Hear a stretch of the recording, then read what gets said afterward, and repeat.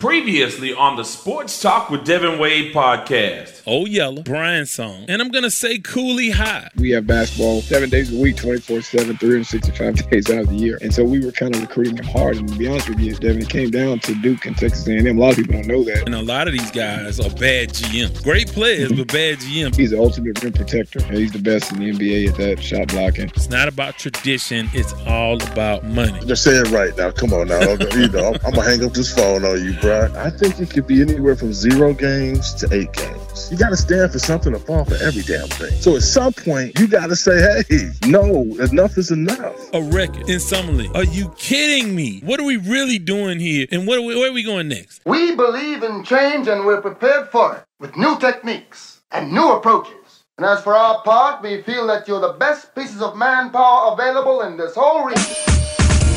Let it go out there today, baby. 3, 2, 1. And once again, our mighty ship is back on course. Welcome to the Sports Talk with Devin Wade podcast. Oh! Mama, there goes that man. You the man. Ladies and gentlemen, the star of our show.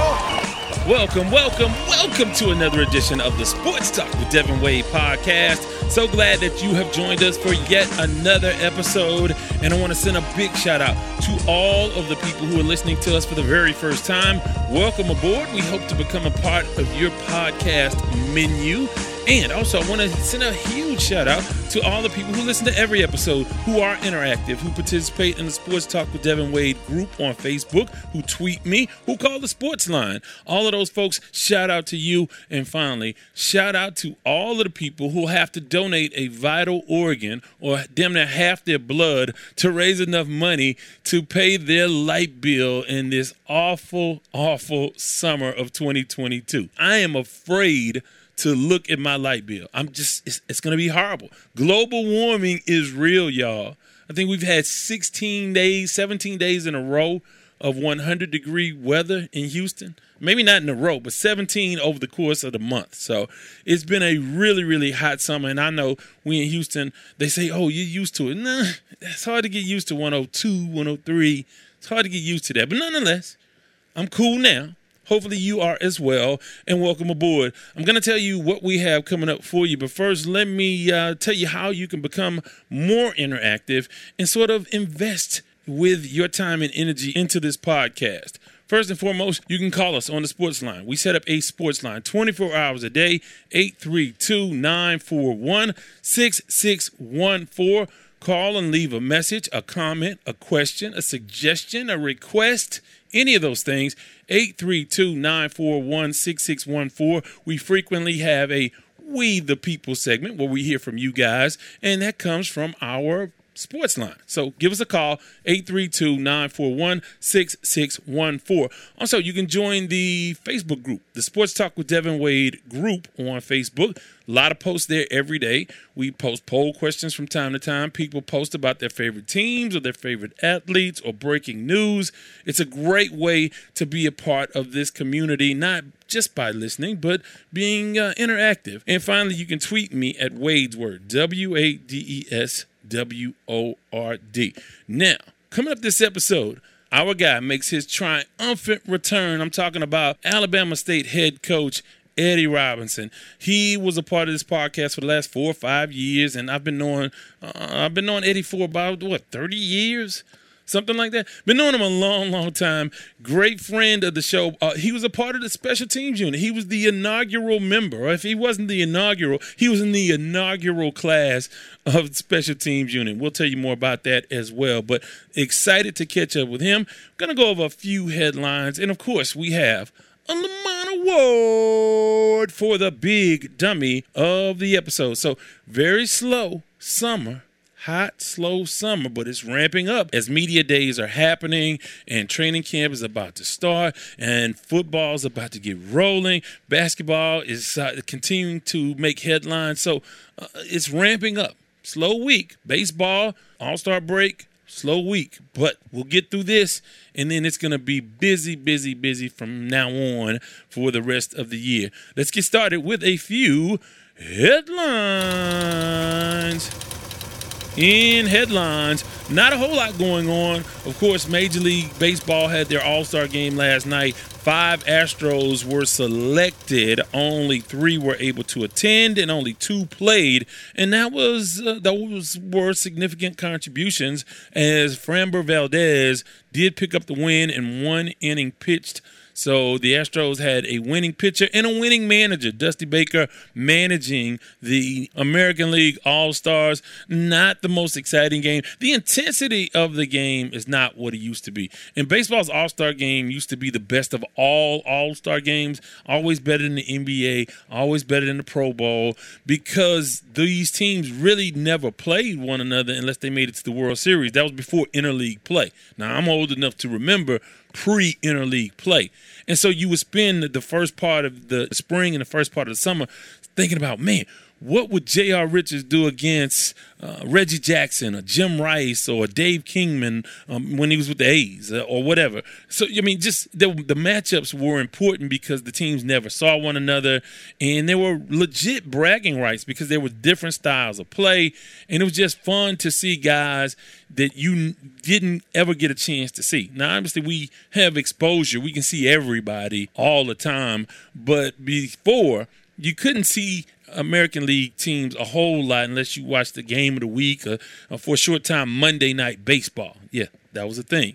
So, again, I'm showing my age. But nonetheless, 5 Astros went. Altuve could have played.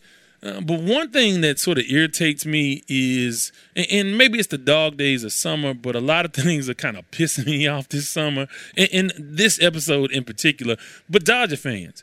First of all, L.A. has some horrible fans on so many levels. Just look at the Super Bowl and the Rams. They don't care. And I don't know, Laker fans, they come and go. You hear them when they're winning.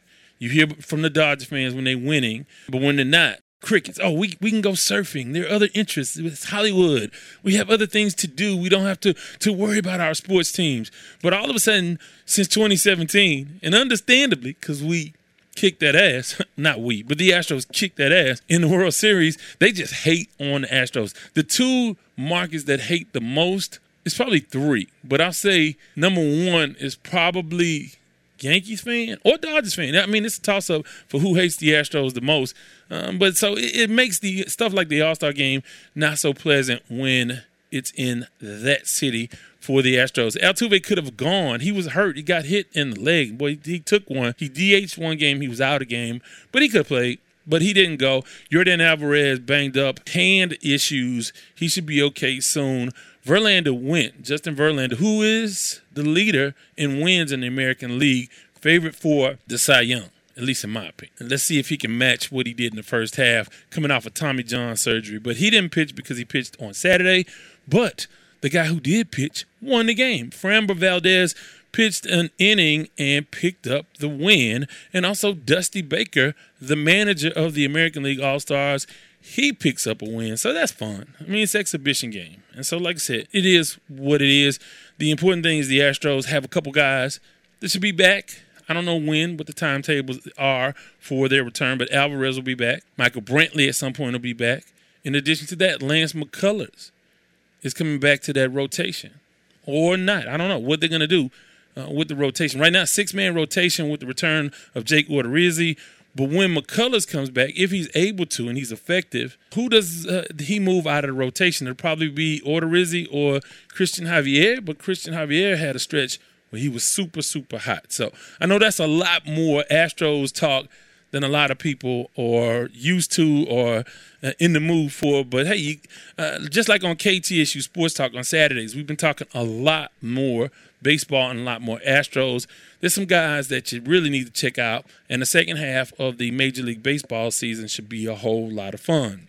Another thing that stood out to me is we are coming upon the end of an era for several all-time greats in various sports. And one of those was Tiger Woods at the British Open. He did not make the cut, so he finished up last Friday. But the thing about it is it was significant in that it may be his last British Open, maybe his last major. I don't think so. I think he'll play the Masters, but we don't know.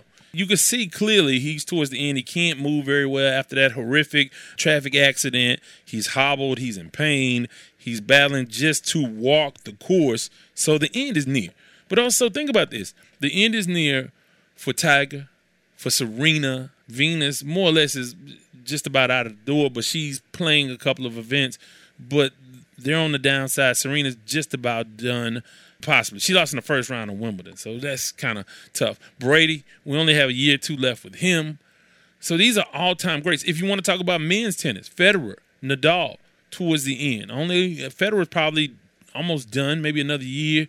So all of these greats are ending their careers. And it got me to thinking, and you guys can hit me up on the sports line and give me your thoughts on this.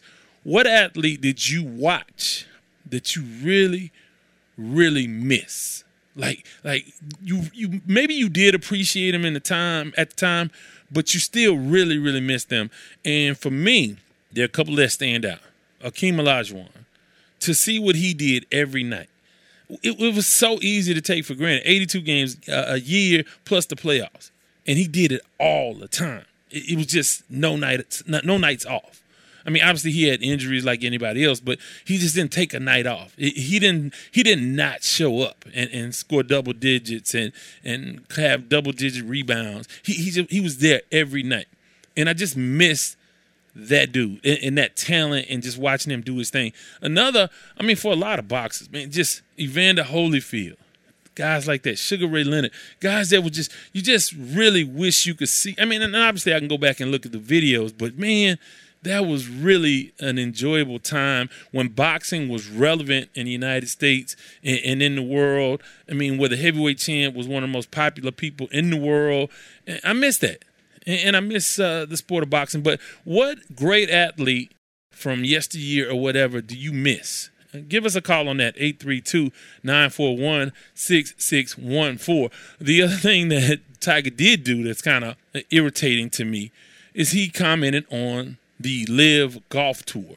So if you don't know, and a lot of folks don't pay a lot of attention to golf, the LIV Golf Tour is an alternative to the PGA. So the PGA is like the NFL, and the LIV Golf Tour is like the USFL, except it's funded by the Saudi Arabian government. And a lot of people feel like, if you deal with them, you're dealing with the devil because of their atrocious human rights records and all of that kind of stuff. So a lot of stuff behind that. And so, a lot of the old school golfers resent the new guys that are going to make huge guaranteed money. You get, hundreds of millions of dollars in some cases just to show up. You get guaranteed. If you in a tournament, you automatically get paid. You only play 54 holes. And the PGA is really in an uproar. And guys like Rory McIlroy, who blew his chance to win the British Open, he's been an outspoken opponent of LIV Golf. And so is Tiger Woods. He says these guys are turning their back on the PGA. Now, Tiger Woods has only made like $1 billion in his career. So why are you commenting on how other guys make their money and where they make their money? Come on, man, you got to learn the code. I mean, we see the NFL guys, NBA guys do a great job of not commenting on other people's money or what they choose to do with their careers. Tiger is out of line. You broke the code, bro. You don't comment on how other guys go make their money. You've made yours. You're at the top of a mountain of money. If you have younger guys that are looking at $50 million guaranteed, or with Mickelson, $100 million, Dustin Johnson, those guys making huge money just to play. How are you going to tell somebody to not take that money? So anyway, that has irked me, but that doesn't take away from my respect and my appreciation for Tiger Woods. I'm going to miss him. I already miss him being who he was as a golfer, but I'm going to miss him and Serena. I'm going to miss these players, these athletes, once they say goodbye. Tom Brady, another one. I won't miss him so much personally, but we thought we would miss him, but he came back 2 days later. Whatever. So, going to take a brief time out. Come back on the other side. We still have a conversation with our guy, Eddie Robinson, because I know that's what a lot of folks tuned in for. That's coming up. And we have a Lamont Award. This is the Sports Talk with Devin Wade podcast. Anywhere you get your podcast. For more content, go to WadeWordProductions.com. Your children are the most precious gift God has given you. Their well-being is of the utmost importance, and finding childcare that exhibits the same belief is, well, non-negotiable. So why not end your search at Brighter Brains Learning Center? Located in Stafford, Texas, Brighter Brains is a licensed, family-owned and operated daycare that promotes an early educational foundation and provides an environment of love, safety, and quality care for children ages 6 weeks to 5 years old. For more information, call 346-328-3717 or visit brighterbrainslearningcenter.org. It's Shelley Wade, and welcome back to Sports Talk with Devin Wade.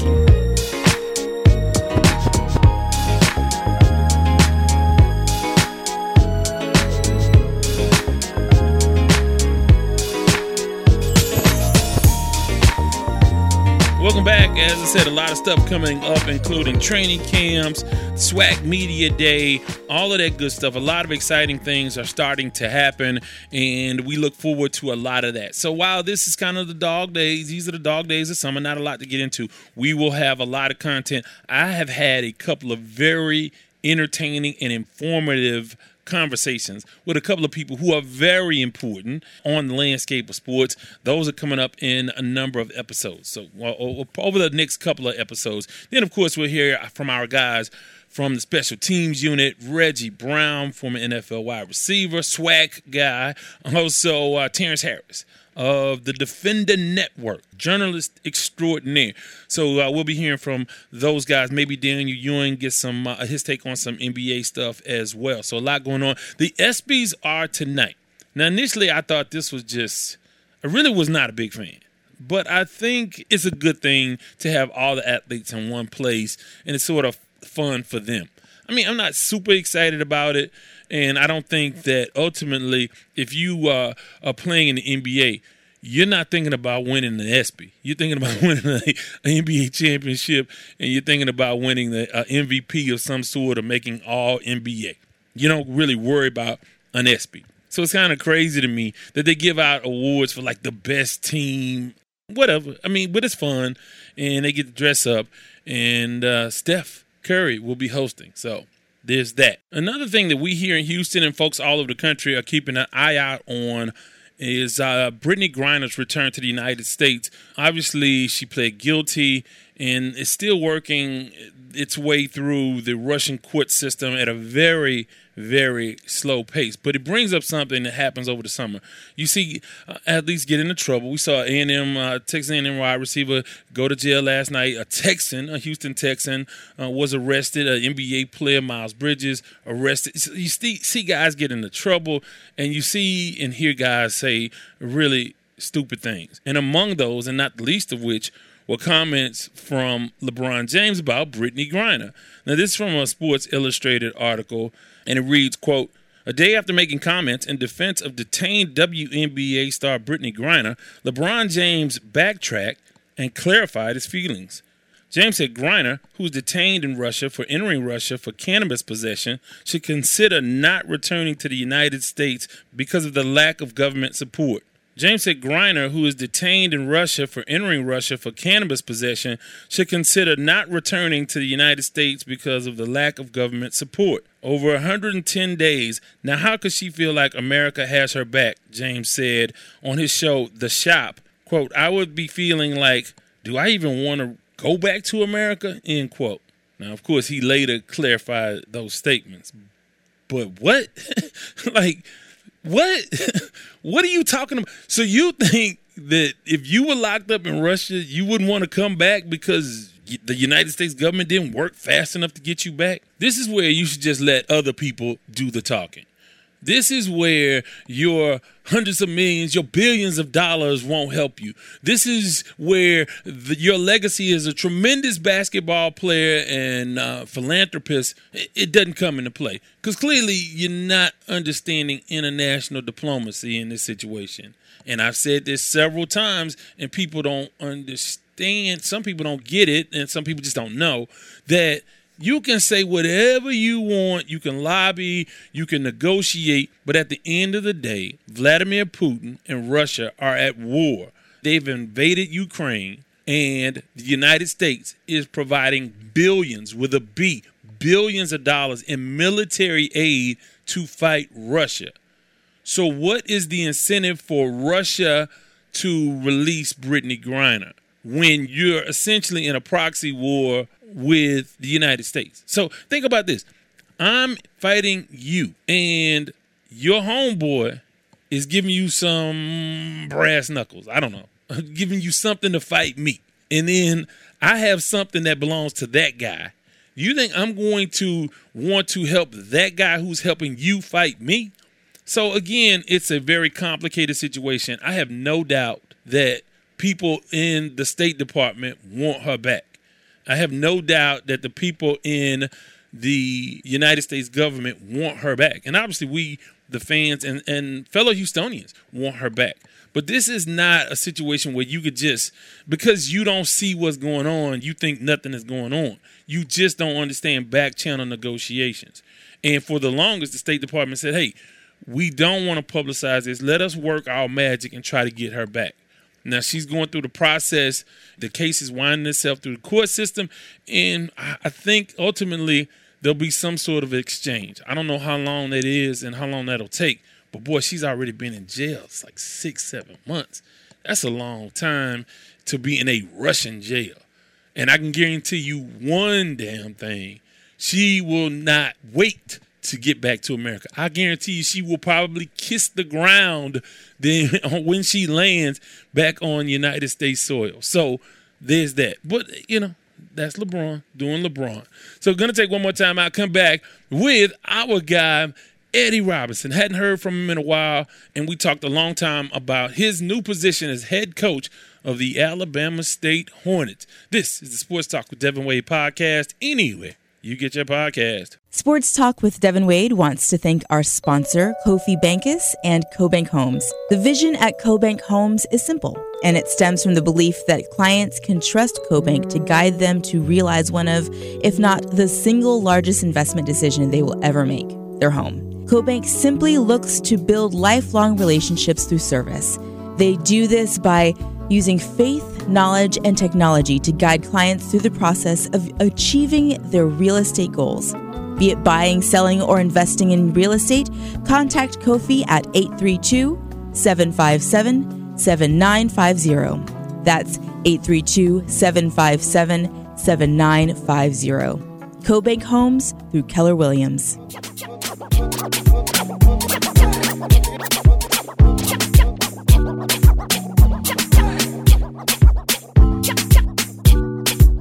DJ Anarchy.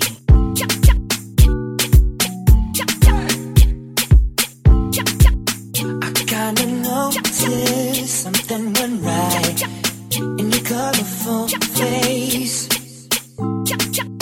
It's kinda weird to me since you're so fine. If it's up to me, your face will change. If you smile, then that should set the tone. Just be limber, and if you let go, the music should move your bones. Just remember. On the mix, our resident DJ Anarchy. And if you have music you want heard on the podcast, just email us, music@wadeswordproductions.com. That's music@wadeswordproductions.com. We'll play a snippet at the halfway point and an entire track at the end, or an extended portion of a mix. So if you're a DJ out there and you want your mix heard, if you are a fledgling artist and you have folks in your family or friends that are in groups and you want their music exposed to the thousands of folks who come into contact with this podcast, just email us, music@wadeswordproductions.com. Happy to share that music. The genre doesn't matter. We want it to be a sort of a radio edit. We had to clean it up a little bit. But that being said, DJ Anarchy from Virginia, but he's here in H-Town doing his thing, and you can definitely check him out on Instagram and SoundCloud. So that's our guy. But you can be our guy, at least for an episode, if you email us, music@wadeswordproductions.com. Well, it's time to get into our conversation with Eddie Robinson. But before we do that, it's been a wonderful offseason for me personally, because guys that I know and root for have really gotten ahead and advanced in their careers. And I'm talking about two guys in particular in the SWAC. And I'm talking about Eddie Robinson, of course, who has been tremendously supportive of me throughout his career. When he played with the Oilers, he was always, he would always make time to converse and let me get the things that I needed for my job as a writer at the time. Even before I was on radio, I needed quotes, and I needed quotes to write articles, and he was always forthcoming and easy to talk to, no matter what the situation was. If I needed a quote, I knew there were a couple guys on the team I could always go to. He was one of those guys. And also Reggie Brown, who was on that team early on. We were young guys, and we were both kind of starting out, and we sort of supported each other in one way or another. Another guy, and a guy I really lobbied for a long time, is Bubba McDowell at Pro Review. So now I have two guys that I've been known for 30 years that are now head coaches in the SWAC over this offseason. So that's a whole lot of fun. But, boy, I cannot thank neither Bubba or Eddie enough. Because, like I said, Eddie would come to the radio station. He really came aboard the podcast when I'm still learning and kind of figuring this thing out. He was all in, and I certainly appreciate that. And it's always great to have a conversation with him. We still have the Lamont Award coming up. But first, here's our conversation with our guy, head coach of the Alabama State Hornets, Eddie Robinson.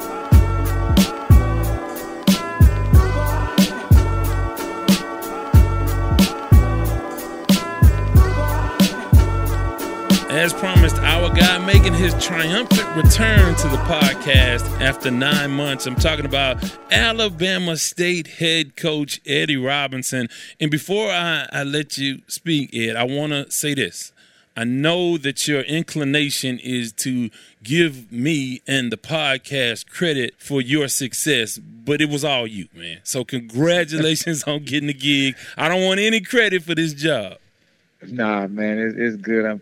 I'm sure you took enough credit on your own, so hey, but it's truly been a blessing. And I don't think it's been 9 months. I know time goes by fast, but come on, man, it hasn't been a full 9 months. Not quite. Almost. It's getting there. I think we're at 8 months, just about. Because oddly enough, I talked to you probably 2 days before you were hired, and what could have been the scoop of the year for your boy, I had no clue that you were going to get the gig.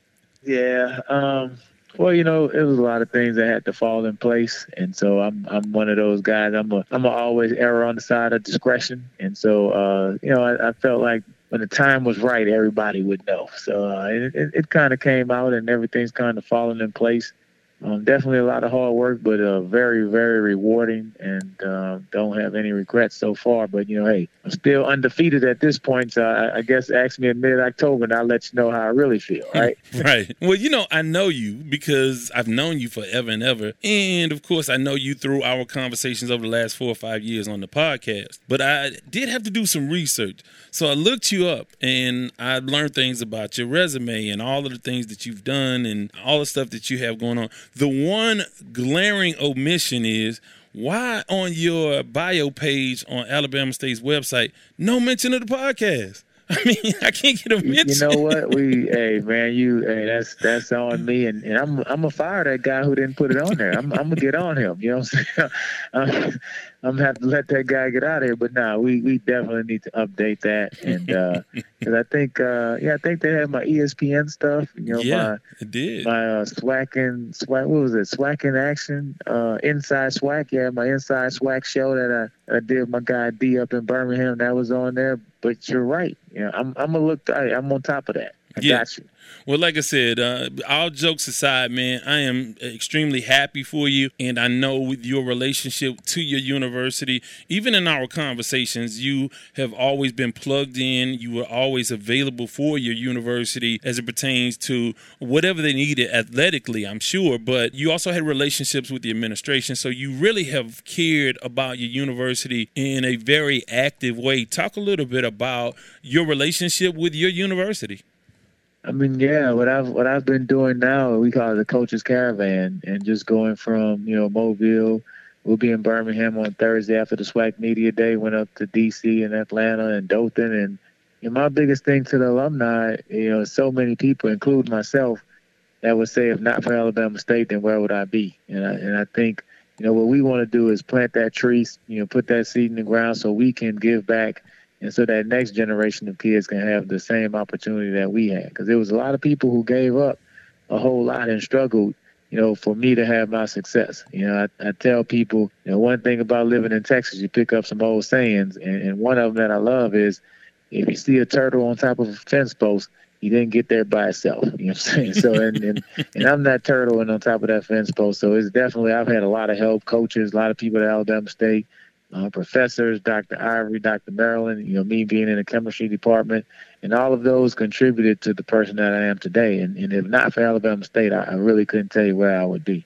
Well, one thing about it is we've talked about through the years, off the podcast and on the podcast, a little bit about your desire to coach. And quite frankly, in our conversations, I thought you were a couple of years away because of your family and your development of your sons, but you had the opportunity and you seized it. What made you take the leap now?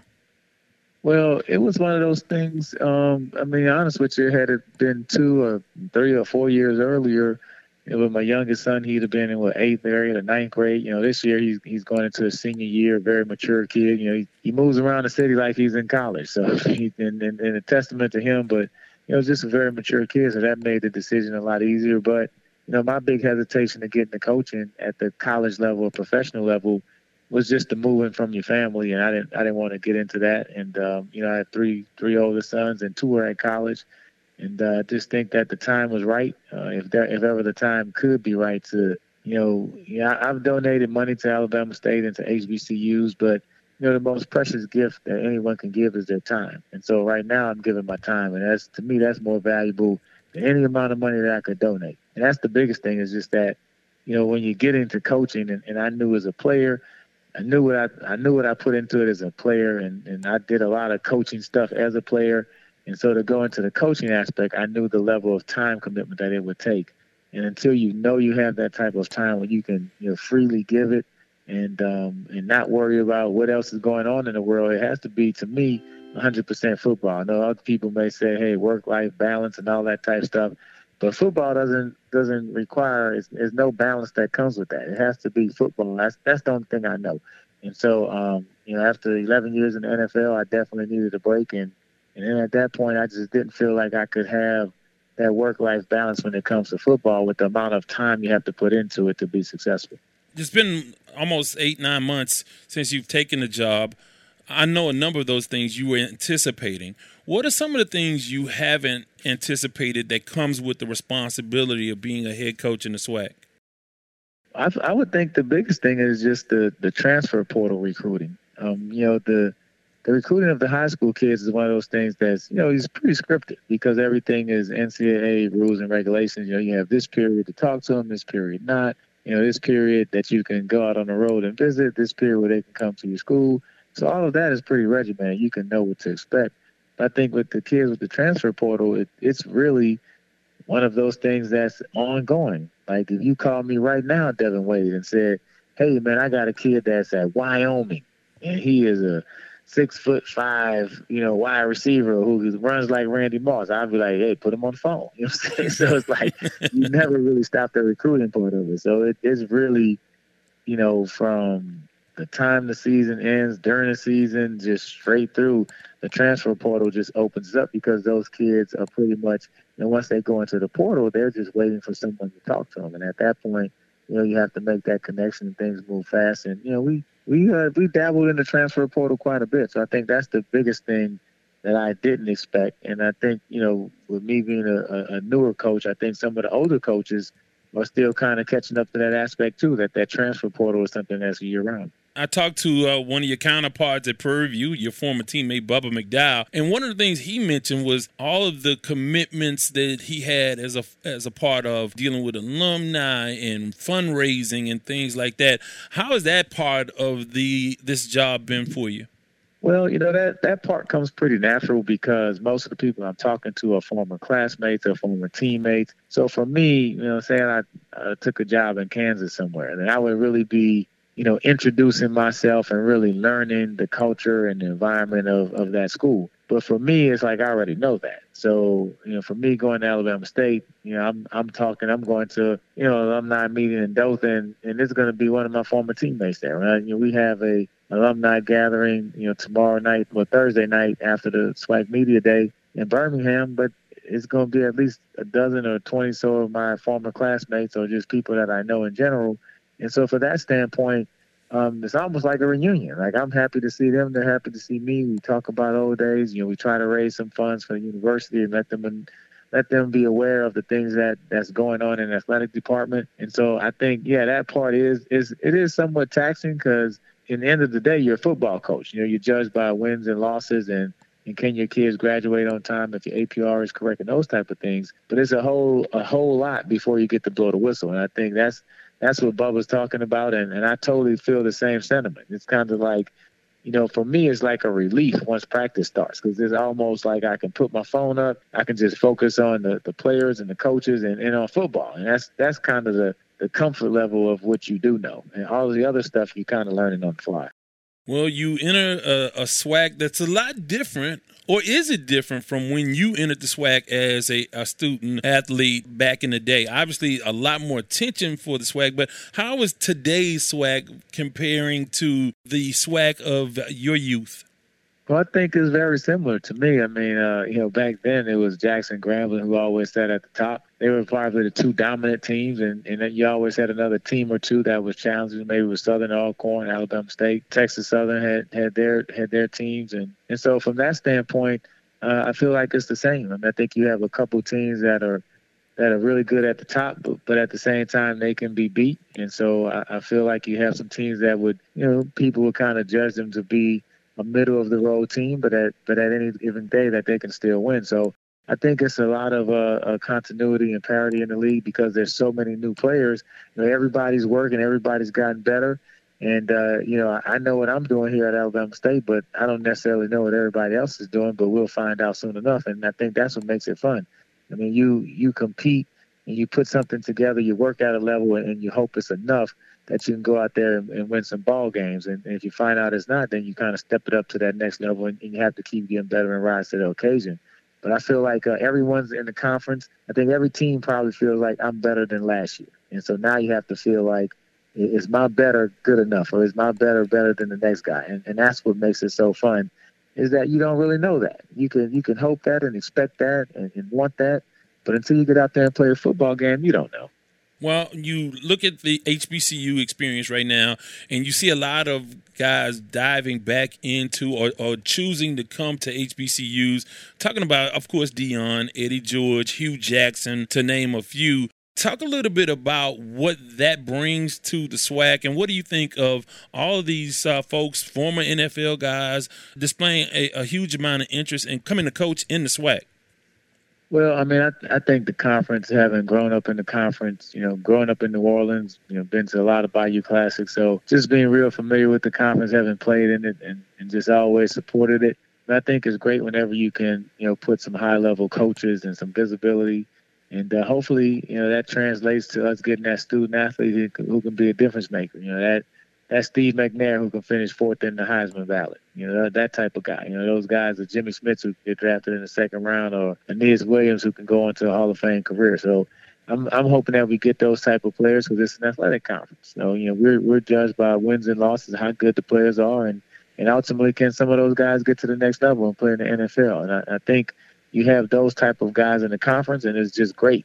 I would love to get every 4 or 5 star kid, but if I can't get them, then I want them to stay in the SWAC, and we'll play against them, of course. But I just want it where every team has that guy or those couple of guys who the scouts are coming to see. If it's a guy that's that guy at Jackson State or Prairie View or Alcorn or FAMU, and we're playing against them, then hey, it gives my guys on my team a chance to get reviewed by the scouts, and that's what we had. When I was coming through the conference, every team had somebody who was a top 3 or 4 round draft pick. And so, hey, the scout may not have been coming to watch you, but if he's coming to watch Ashley Ambrose at Mississippi Valley, then in my mind, I'm going to make him notice me also. And I think if we can get the conference back to that level, then I would love it. Well, you talk about Alabama State, a program full of potential. Of course, you guys had the ultimate success when you were there. What is it going to take to get Alabama State to its fullest potential in the Southwestern Athletic Conference? Well, my motto has been swarm as one, and I think, it started as just a defensive slogan that we wanted to swarm to the ball and show some intensity on defense and have great effort. And then it just kind of morphed and evolved into, the whole university coming together, the whole community realizing that, one football coach, I don't care who it is, can make things happen. It really takes the whole administration and the community and everybody pulling in the same direction. When I bring a kid on campus to recruit, we're all recruiting. The equipment manager, the lady at the lunchroom, bookstore, we're all involved. And I've seen that. And I think that's what's important, is that swarm as one has to be a mentality that we're all pulling the rope and everybody's kind of getting bloody and getting their hands sweaty and competing and wanting the same thing. And, my support of the basketball program or the baseball program, Coach Vasquez won the SWAC title, his first SWAC championship. And so to me, I'm just as excited about the other sports doing well as I am about football doing well. And the fact that we're all pulling together, it just lifts the whole sail of the whole university, and it just helps us all. It helps us all, and so I think that's what the biggest thing is. It's not just me. It's not just one player. It's not just one coach. It's the whole community pulling together and swarming as one. You as a player, you have an on and off switch as a player back in the day. You were a guy who didn't really seemingly take the field, your personality on the field, off the field with you. How is that different for you as a coach? Are you different as a coach than you were as a player?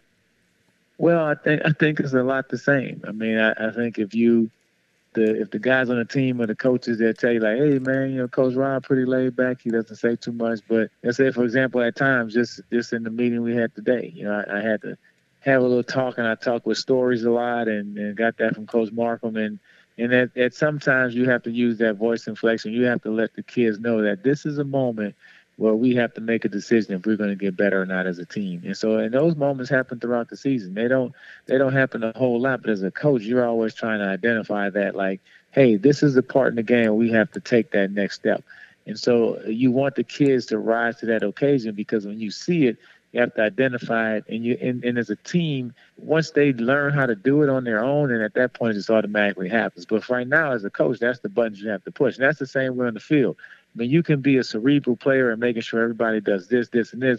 But sometimes you got to be, hey, man, get your such and such so we can win this damn game. And this is the point where we have to make this play. And I think that's what you're always trying to identify. And it's not in a panicky way. It's just in a way of, hey, let's take our game to the next level.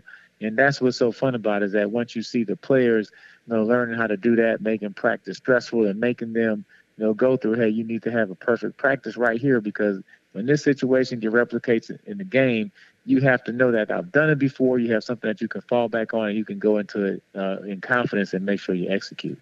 What does your SWAC experience bring to the job as a head coach? Because you're so familiar with the conference, how much does that add to your ability to be effective in this conference? Well, I think it adds a good portion from a standpoint of nostalgia and the history, but of course, the coaches and players have all changed. The schemes have all changed since I played in the conference. But I think the standpoint of just understanding when you say, hey, the Magic City Classic, like, you don't have to explain to me what that is. I played in 4 of them. So when you talk about going to Veterans Memorial Stadium, you don't have to let me know what that experience is about. I've played at Jackson State at that stadium, and I know what it's like. I know what it's like to go to Grambling. I know what it's like to play Alcorn and Prairie View and those type of schools. So, I understand the rivalry. I understand the importance of what football means to everyone down south. I mean, it's like a religion. I think the guys like Eddie Robb and those guys, I mean, they spoke about that. Like, when you go down south, football is what it is. I mean, you can go to any park in Third Ward, Texas, and guys are practicing in mid-June, getting ready for August. I'm talking about the 8, 9, and 10-year-olds. And so I think, football on a college campus, especially at HBCU campus with the band and the excitement and everything, I mean, it is nothing like the atmosphere. And I know the bigger schools may have 110,000, whatever, but you give me those 50,000 in Legion Field, the Magic City Classic, that last Saturday of October, and I promise you there's no better atmosphere in all of college football. Well, I asked Bubba this, and I'll ask you as well. You will be facing, or this year and in the near future, you'll be facing either someone you played with as a football teammate or someone you played against in the NFL. How does that factor into, how will you approach those games, and what would that be like?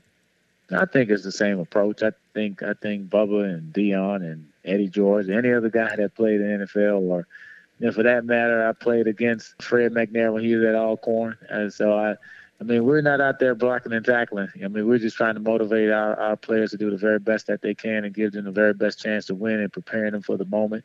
So I think whoever the coach is on the other side of the field, I mean, other than scheme and knowing what type of person he is and how that may affect his play calling or his ability to do something outside of the X's and O's, just besides just the basic, I'm going to run this, and just kind of knowing his personality. Is he an aggressive guy, that type of stuff. I mean, other than that, I don't think it really affects it. Once the game starts, and it's all about the players in the arena.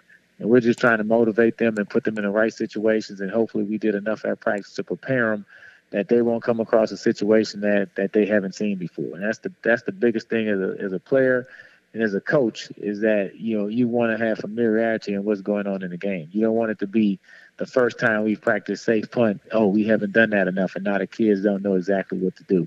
And that's the biggest fear, I think, as a coach, that you didn't prepare your team for every situation that could happen in that 60-minute ball game. Now, I know that fall practices have not even begun yet, but you've had a lot of time to spend with these young men. What do you think this team is? How good can this team be at this point? What do you speculate? How do you have goals for this particular team? Yeah, I mean, I think every goal you go out there, you're trying to win a SWAC championship. I don't see how you can have a goal of, hey, we want to have a winning season, or we want to win 8 games, or we want to compete well. To me, that's just a defeatist attitude and the mindset of a loser. I think you have to go out there every campaign and say, hey, we're trying to win a SWAC championship. So that's our goal. It's been our goal from day one. It's going to be our goal every year. And so now you have a goal, and you have a championship goal. So now you have to merge that with a championship work ethic. Like, you can't expect to go out there on Saturday night and say, hey, man, our goal is to win a championship. Let's turn it on. You have to turn it on every day in practice. Every day that you're going to class, every day that you're going to study hall, every day that you're doing your ice tub, you have to be a champion every day. So that's what we're preaching, is trying to be a champion every day and give you a chance, and give yourself a chance and an opportunity to be in a position to win games, and then you win multiple games, and then you get to the point where you can start competing and win a championship. But that's our goal. I feel like, we have the people in place. We have some talented guys coming back, brought in a lot of new guys. And the biggest thing now is to get everybody to mesh and to kumbaya and come together as a family and as a team. I've been on teams where you have a lot of great individual players, but it didn't mature into a great team. So our biggest goal as coaches is to make sure that these individual players can come together into a great team. And that's really the fun part of it, because it's team building and it's molding young men to give up your individual goal and put the team goal first. And when you can accomplish that, I mean, it's something that sticks with you, and those are friends that you have for a lifetime, because you realize that everybody was unselfish and put that team goal first, and it worked. And that what makes it a lot of fun. Well, you're just a day or so away from the SWAC Media Day. Now, of course, you played in a Super Bowl, and you've you've been in front of cameras. You've been a part of a world-class podcast for years. How will Media Day be different for you? I mean, I don't think so. I mean, I talk to my kids that I'm bringing in, and it's really for those guys. It's the time. It's not to showcase Eddie Robinson, the coach. To me, it's trying to showcase those young men and put them on the stage. And I went on to broadcast ESPN games and to do a SWAC television show. And that all started with my coach taking me to the SWAC tour. I mean, you were there. We get on the bus, go from space to space to space, and Coach Eddie Robinson would tell his jokes, and W.C. Gordon would talk, and Walter Highsmith. And from there, I took that into, being able to talk in front of the media in college, and then going on to the NFL. And then when I retired, I went on to start broadcasting college football games. I was a chemistry major. I didn't major in broadcast journalism, but, through my experience with that SWAC tour, it just put me in that position. And you never know what you can strike up in a kid when you give him a different experience outside his norm. So to me, the biggest thing is to make sure that the players are in a comfortable environment, that they enjoy the experience, that they're learning the media training. It's like anything else, the more you practice it, the better you get at it. And so I'm just excited for them. You know, I've kind of done it before, and not that it's not a big deal, because whenever you can talk SWAC football and have all of the 12-member schools here, and everybody's pushing for one thing, and that's to get, you know, our name out into the ears of all of the different public. And so that's going to be fun. You know, of course, you know, everybody's going to, you know, have a feeling that their team is good enough to win, as it should be. It's nothing like the beginning of a college football season, because there's so much excitement on every campus. Of course, as the season goes, some people keep that excitement and some people start to lose it. That's the nature of it. So, I mean, hopefully you're at the top end of that. So, you know, week 7, 8, 9, 10, you're just as excited. And, of course, hopefully it ends up in the championship. Well, this is your exit interview for the Sports Talk with Devin Wade podcast, essentially. I mean, obviously, we think we'll catch up with you again. But what do you miss most about the podcast? Oh, man, you know, being the Euro sports nerd, man, even though my guy Lou hasn't been doing his thing this year, the Red Bulls are pretty fast. But, I mean, just talking F1, I love bringing, you know, different sports to the mainstream of the U.S. public. And so even talking with my friends, you know, of course, the Tour de France is going on right now. And so that's a big deal. I'm every morning, you know, 10 o'clock to 11:30, I'm watching the Tour de France. Yeah, you just told me about a guy that was going to win, but it seems like, didn't he fall behind? He was no longer the leader? Yeah. Tadej Pogacar, man, he was like way in front, and guy just had a bad day. I mean, he was toying with everybody and, you know, kind of looking at the cameras and making faces, and all of a sudden up that last climb, it was kind of funny, man. He was by himself, and cycling is such a team sport. And the other team, they had like 7 or 8 guys, and they just kept attacking him, and then he finally cracked. And so now he's 2 minutes down. So it'll be interesting to see if he can catch up. He's the 2-time defending Tour de France winner, and everybody just assumed he would win in this one. And it's 1 week left of racing, so it should be a lot of fun. But, I mean, that and, you know, of course, this time of year, you know, Formula One is on the summer hiatus. And, you know, you have Red Bull looking really good, Ferrari. You know, they're a typical Ferrari, super strong car, really fast, but it blows up every once in a while. You know what I'm saying? It's just how it goes. And, you got me on Lewis Hamilton, and then they robbed him at the end of last season. And then I was like, well, I'm through with Formula One. What is going on here? They robbed my man Lewis Hamilton. So, yeah. Yeah, I mean, it's one of those things, you know, I mean, probably one of the best drivers of all time, definitely the top 3 to 5. And so now is fun because, you know, he's having to overcome adversity. So now, you know, I think Mercedes as a team and Lewis as a driver will be back. You know, if not for the second half of this year, it's really surprising because Formula One is like 2 different seasons. And so they're constantly developing those cars to get better. So it'll be interesting to see if Red Bull can keep their advantage or if, you know, Ferrari can have their reliability questions answered because they definitely have a fast car, or if Mercedes can pick up the pace. I mean, so do they still have time? Does Hamilton still have time to conceivably catch Vettel? Yeah, absolutely. I mean, you're talking about not Vettel, but Max Verstappen. So Verstappen. I think he does. I mean, you know, a DNF is huge. If you're talking about a 25-point swing. And I think you just never know. It's definitely racing. It's kind of like the end of that race. I mean, everybody assumed that the race was over and Lewis was going to win. But, I mean, Formula One is a lot like football. I was talking to one of my coaches today. It's like, you know, my job is to coach the game all the way to the very end so there's zeros on the scoreboard and we're ahead by at least 1 point. Now, sure, you want to win every game by 30 and laugh and joke on the sideline. But at the end of the day, you're trying to get out there with a 1-point win. And sometimes, you know, you can score. Perfect example, Texans and the Chiefs in the playoffs. I mean, you jump up on a team 20-0 in the first 6 minutes and everybody thinks the game is over. It's like it's so much football left that you cannot get into that relaxed mode. And I think, you know, Formula One is the same way. You still have another, 10 or 11 races. It's like so many things can happen that you just never – and that's the beauty of sports. It's a lot like life. I mean, the worst thing that can happen to you in life, to me, just like sports, is you have some success and you become complacent. You're always fighting against complacency, whether it's in the game where you start to ease up or you win the game and then you say, hey, man, we're so really good. We don't need to practice as hard this week. And then what happens? You lose to a team that you should beat. And I think that's the beauty of sports is that, you know, it mimics life. And so it teaches you everything. It's like if you can if you can fight through the joys and the sorrows of sports, especially in the team concept, I mean, it really helps you to handle those disappointing situations in life where sometimes you may not be treated fair, because in sports, sometimes you're not treated fair, but you still have to get up and get it going for the next day, and that's what I love about it. Well, I miss getting after your New York Yankees, but I got Reggie Brown to deal with on that. So I mean, man, you know what? And it's so funny. So, Reggie was my first roommate. I'm sure it came up when we both got to Alabama State as walk-ons, right? He came from Miami, I came from New Orleans. Who knew that we would both go on to play with the Oilers together, and we were both Yankees fans. Like, that's like my guy. I'm like, man, you like the Yankees. Now, of course, he's a diehard Dolphins fan, and I'm a Saints fan. But when it comes to baseball, hey, we're both watching the Yankees. I mean, as you know, I go to every All-Star game, and that's probably the one disappointment that I have about being the head coach of Alabama State is that I'm not at the Home Run Derby and I'm not at the All-Star game. But I'll be there next year. It's in Seattle. I'm already planning for it. But this year was just too close to the season, too many other things going on.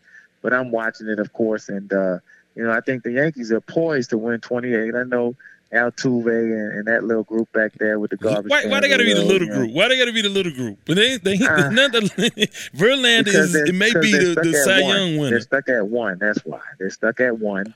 And so until they win two, they're a little gang of guys, now. But I'm a big Astros fan. I've watched more Astros baseball over the last decade than most people care to know.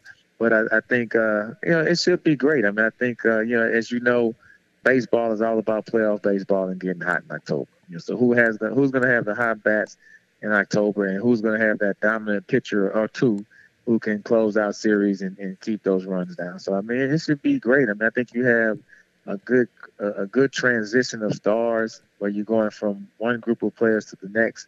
With Judge and those guys, you're going to have that next group of $400 million players. And I told my buddy this like a couple years ago when Mike Trout was coming through.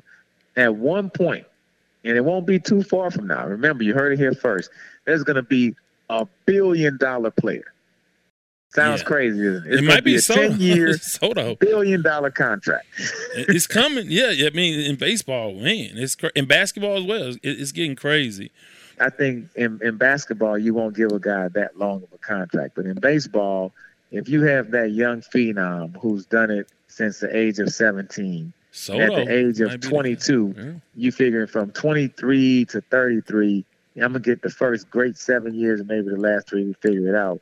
But I feel like at some point it's going to be a guy that's going to get a 10-year, $1 billion contract. I mean, Soto is going to be at, he turned down 420. So we're halfway there. Right. It won't take long. Well, finally, before we let you get out of here, of course, you know that a lot of folks called in. I've been hearing about it. You heard about it. I actually made sure you heard some of the phone calls. A lot of people reached out to me and are excited about your opportunity, but also will miss you here and have missed you here on the podcast. Anything you want to say to the folks who've listened to you over the last 4 or 5 years on this podcast? No, absolutely, man. It was truly a pleasure. Just talking sports is always a great thing. And, Devin, you and I go back all the way probably to my Alabama State days, but definitely to my rookie year with the Oilers in 92. So what's that, 30 years almost. Yeah. So, I mean, that's definitely, a connection that you and I have. And it's just kind of talking sports with everybody else listening in. And so it's been great to talk Astros, of course, to talk the New Orleans Saints and football and fantasy football and of course, the European sports, which I've kind of become fond to, ironically. And so, yeah, definitely missed, catching up with the fans and the segments and everything. And I'm still here. I'm not going anywhere. We have a couple bye weeks. We actually have a game where we come down there to the kickball stadium and play Texas Southern. So we'll be here. So I mean, I'm sure we'll talk again soon. That's gonna come up in the Tiger pregame show for Texas Southern when I talk about that. So I tell you what, I'll have a couple questions on the Zoom for you on SWAC Media Day possibly, but I certainly appreciate it and I'm excited about your opportunity. And like I said, I'll be rooting for you most Saturdays. Obviously not that first Saturday in October, right? It's the first Saturday in October, is that right? Yeah, Alabama State, so. Texas. Yeah. So I think we come off a bye week. No, I think think it's Prairie View first, and then Prairie View comes to us, and then the next week we'll go to Texas Southern. So that should be some back-to-back weeks playing the Texas teams. Usually we always play them later in the year in November, but it's kind of switched, and we play them in September this year, go figure. But, it'll be great coming back to Houston and playing a college football game there. And it'll be great seeing Bubba here and in Montgomery, and, guy that really helped me through my first couple of years in the NFL, great teammate and really has paid his dues and hoping he has a great season. Like I said, except for one weekend, I'll be rooting for him. Yeah, well, like I said, and I guess I'll be visiting with you for the pregame show. But then, like I said, that's a different mode. That's not – we won't get a chance to talk European sports then. But like I said, continued success. We'll be rooting for you. I'm now, Reggie and I'll be talking a lot of Dolphins. I've heard so much more about Tua Tagovailoa. You would think he's the second coming of Joe Namath talking to Reggie, but that's my guy. And again, you suggested that he step in for you, and he's done a great job, and we enjoy visiting with him as well on the podcast these days. Absolutely. I know you still got an all-star lineup, so hey, just put me on the shelf, man. And hey, I tell you what, if those Yankees make it to the World Series, and I'm sure they will, I know I'll be able to find time before game 4 or 5 when we're closing out somebody for a championship. So, hey man, we appreciate you as always. To have your comments heard, call 832-941-6614. Want to thank Coach Robinson. Yeah, I have to start putting that handle on it as he leads the way for the Alabama State Hornets. And, of course, me being the voice of Texas Southern football, the play-by-play guy for Texas Southern football, we'll see him in October. And, yeah, it should be a whole lot of fun. Did you catch that slight that he put out there? The kickball stadium? He's talking about BBVA Stadium, where the Texas Southern Tigers, where we play our home games. So we'll have some home cooking waiting for him and those Hornets when they come to Houston. But, again, it's a wonderful thing when you think about longevity and watching guys that you kind of remember the beginning, and they remember the beginning for me, and they have gone on to do good things, and hopefully we're doing some great things here. So with that, it's time for the Lamont Award. I don't want to wish you no bad luck, but I hope your ship sinks with no lifeboats and no life preservers and a school of piranhas surrounding you. You big dummy. The Lamont Award goes to the player, team, entity, someone in or around the world of sports we deem to be the big dummy of the episode. Well, you know what? We do not talk enough about the WNBA and women's basketball, which I think is a tremendous product. And I think because I was there at the beginning of the league with the Comets, winning, 4 championships in a row, or three or four championships in a row to start the league. Those were some exciting games. And I talk about the WNBA being the loudest per capita environment I've ever been in. There have been 2 venues that have been the absolute loudest. Now, I've not gone everywhere, but I was on the field for Oilers Kansas City Chiefs game. 70,000 and in the Astrodome. It was crazy. But those WNBA championships were incredible because you had everyday people coming out to support. Where the Rockets at that time, who were winning championships, and those venues were loud, there still was a sort of customer, a sort of fan that was well off, and they just weren't totally invested like the WNBA fans were. And I love the WNBA and women's basketball. I don't watch it enough, and I don't support it enough, and I should, and I try to do a little bit better job of that. But they recently had their All-Star game. And I know that the league is in its 25th year. They're trying to grow. They are on the right side of every social issue. They're doing their thing. They put it on the line. They are about it. If they support something, they are for it. Black Lives Matter, they were the first to wear the shirts and show support. This is a tremendous league. But they had their All-Star game, and they had an MVP trophy ceremony for the MVP of the game. I don't know if you've seen this, but I have seen bigger trophies at my nephew's soccer games. this is not cool. And again, in the grand scheme of things, it's important to support the league, and it's important that we take the league serious. But you can't ask us to take the league more serious than you take the lead. So again, I'm not saying that if you had the biggest trophy, you probably would look crazy as well. So, but you have to be appropriate with it. You have to celebrate the MVP of your All-Star weekend, and that is deserving of a ample trophy.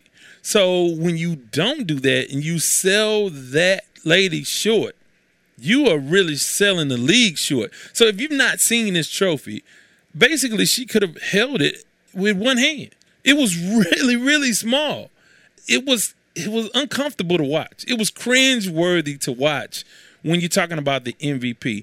So I don't know who was on the WNBA's MVP trophy committee, but all of those folks who were on the trophy committee for the WNBA, you all are big dummies. You big dummy.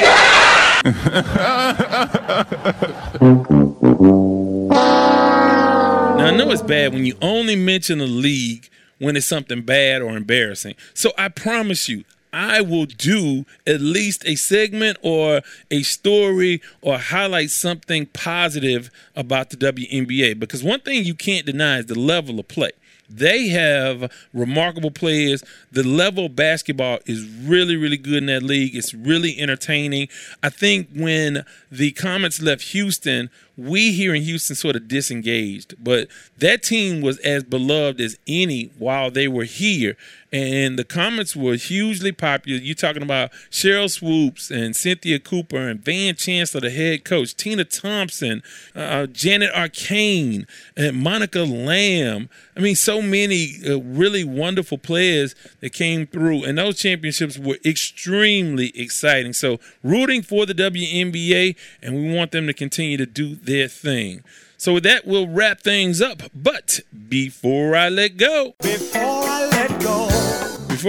hey, want to thank you guys for tuning in. Want to remind you guys we will have a lot more football stuff coming up. Our guys from the special teams unit will be on the next episode. We have some great interviews coming up already in the can, waiting to be heard by you guys. So a lot of fun stuff coming up. Please give us a call on the sports line, 832-941-6614, 832-941-6614. Hit us up on Facebook, the Sports Talk with Devin Wade group or fan page. Check that out. Join that. Be a part of that. And, of course, hit me up on Twitter at Wade's Word. And if you can't remember any of those things, please remember these 4 things. Number 1, I don't do no favors after 6 o'clock in the evening. 2, I ain't got no money. 3, I'm not harboring any fugitives from justice. And 4, bye.